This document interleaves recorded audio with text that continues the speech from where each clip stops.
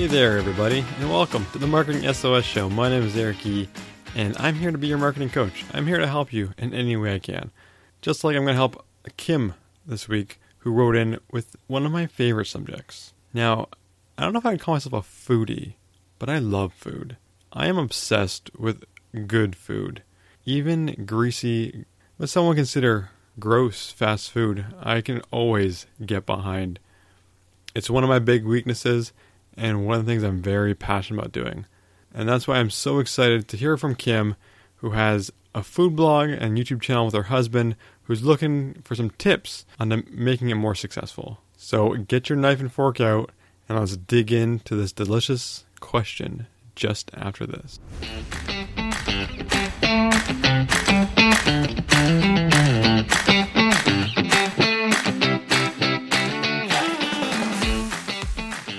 Kim writes, "Hi Eric, my husband and I run a food blog and YouTube channel and are struggling to get more visitors to our site and views on our videos.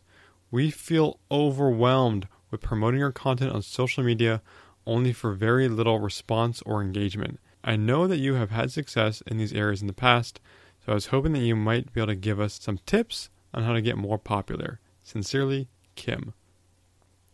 Well, Kim, thank you so much for writing in. And I do have a little bit of experience in the YouTube area and like a blog, website arena. Definitely not in the food arena, which is why I'm excited to bite off this question. Now, forgive me for the stupid pun there, and I'll try not to do them again.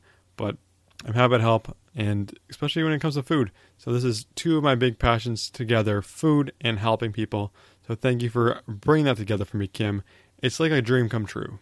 So a few things off the top that I'm not sure if you're doing, but that you should look at doing is all the videos that you're making.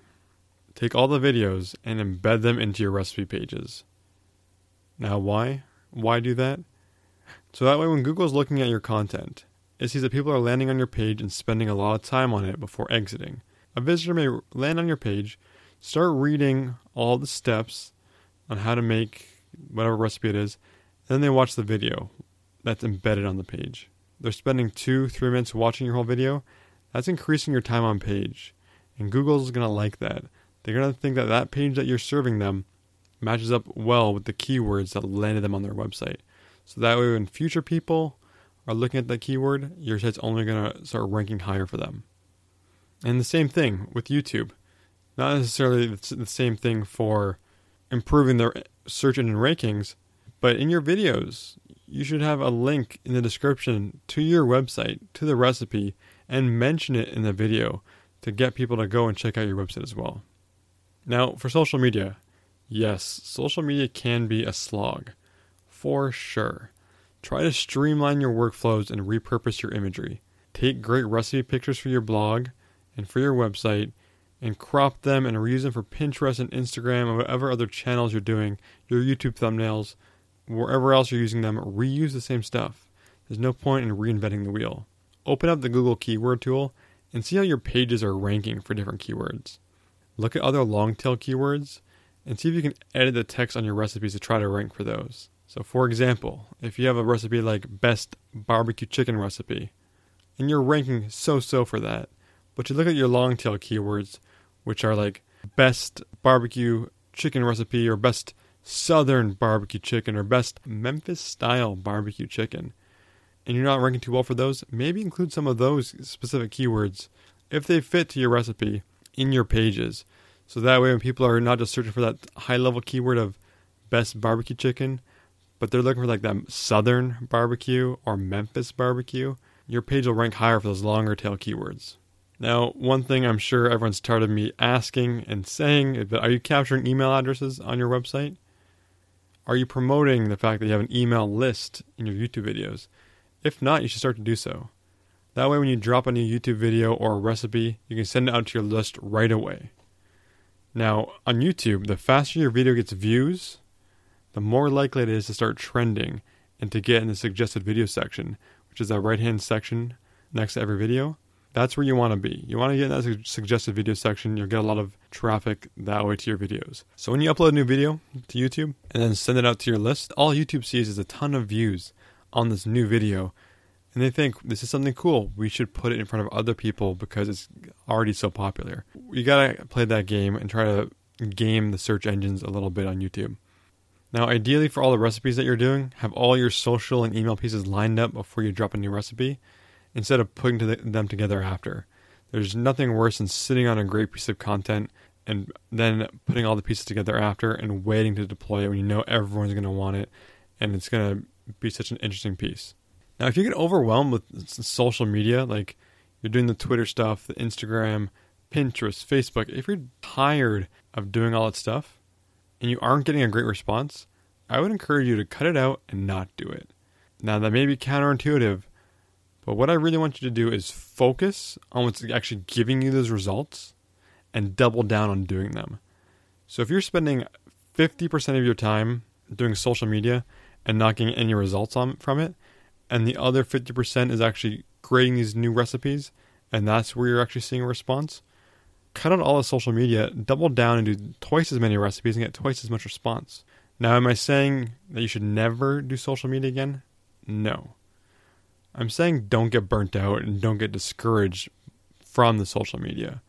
Double down on what's working, and then later, when you're feeling up to it, slowly integrate one social channel back in. Don't spread yourself too thin doing every channel under the sun. Pick Instagram or pick Pinterest and master those channels. Do them well. Figure out the ins and outs of each channel, what works, what doesn't. Look at your competitors, see what they're doing, find what's engaging, and master that channel. And then, if you have the bandwidth for it, move on to another channel. Now, like I said, mastering the social channels is great, but it is secondary to the content you produce. With websites and YouTube channels, regular, consistent content is the path towards victory. It can be a brutal uphill battle at first, but the way you gotta look at it with all this content that you're creating, even if it's not getting a ton of views and engagement right now, you gotta look at it like a financial investment. Know that your content can eventually be like compound interest, and the benefits of it stack over time. So you put $10 in the bank today, it might not seem like a lot, but that $10 is growing with compound interest month over month, year over year. It's going to pay dividends in the future, especially if you keep adding $10 a month and reinvesting in it, which is what you got to kind of think about with your content. It's compound interest. You got to keep at it. Look at all the content you're producing as long-term investments and not short-term fortune and glory. Now, you can also submit your recipes to other bigger sites and try to get links back to your own, or create new content for those sites and get links back. This is like guest blogging, I guess guest recipeing. Maybe you put something up on allrecipes.com and there's an author section that could link back to you. Something like that. This can also help build your site's reputation and rank, and some people may discover you that way. Now, like for YouTube, look at local YouTubers near you and see if there's any potential to collaborate and grow your audience.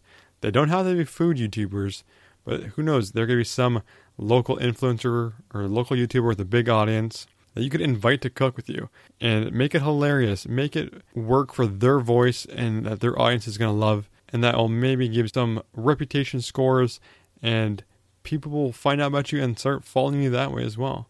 And one thing I'll say too is any comment on YouTube or on your website, respond to them all and nurture that fan base. Yes, YouTube comments can be a cesspool, kind of like the Mos Eisley on Tatooine, if you get that Star Wars reference. And the fact that people can be terrible on there. You have to have a thick skin to respond to them all, or maybe you get someone else to help you respond to all those comments so you don't have to see it, so they don't derail you. But nurture all those ones that are engaging. That's how you build fans. It takes a long time, it's a lot of work, but people love being responded to and getting attention.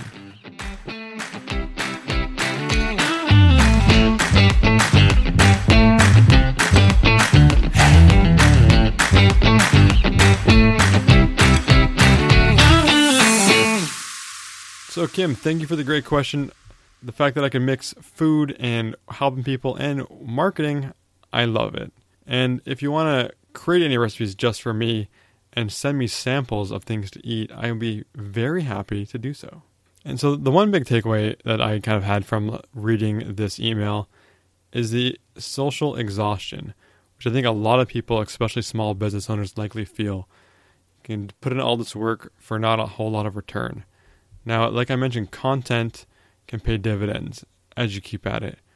But if there's something that's weighing you down and you feel like you have to do it, but you're not seeing the results like social media, it is okay to stop doing something. It is okay to cut something out and focus on the activities that actually grow your business. And that's what I would encourage you to do. Take a step back and look at what you're working on, what your workload's like, and what is actually driving value to your business. What is actually driving value to your customers? What is actually growing your business? What do you hate doing and what's holding you back? Figure out a way to automate or cut those things. You may feel like you have to do them, but really evaluate whether or not they need to be done. And speaking of done, it's time to wrap this episode up. And if you have a question, it's Eric at marketingsos.ca. I'm here to help. I'm here to answer whatever you got. And until next time, have a good one.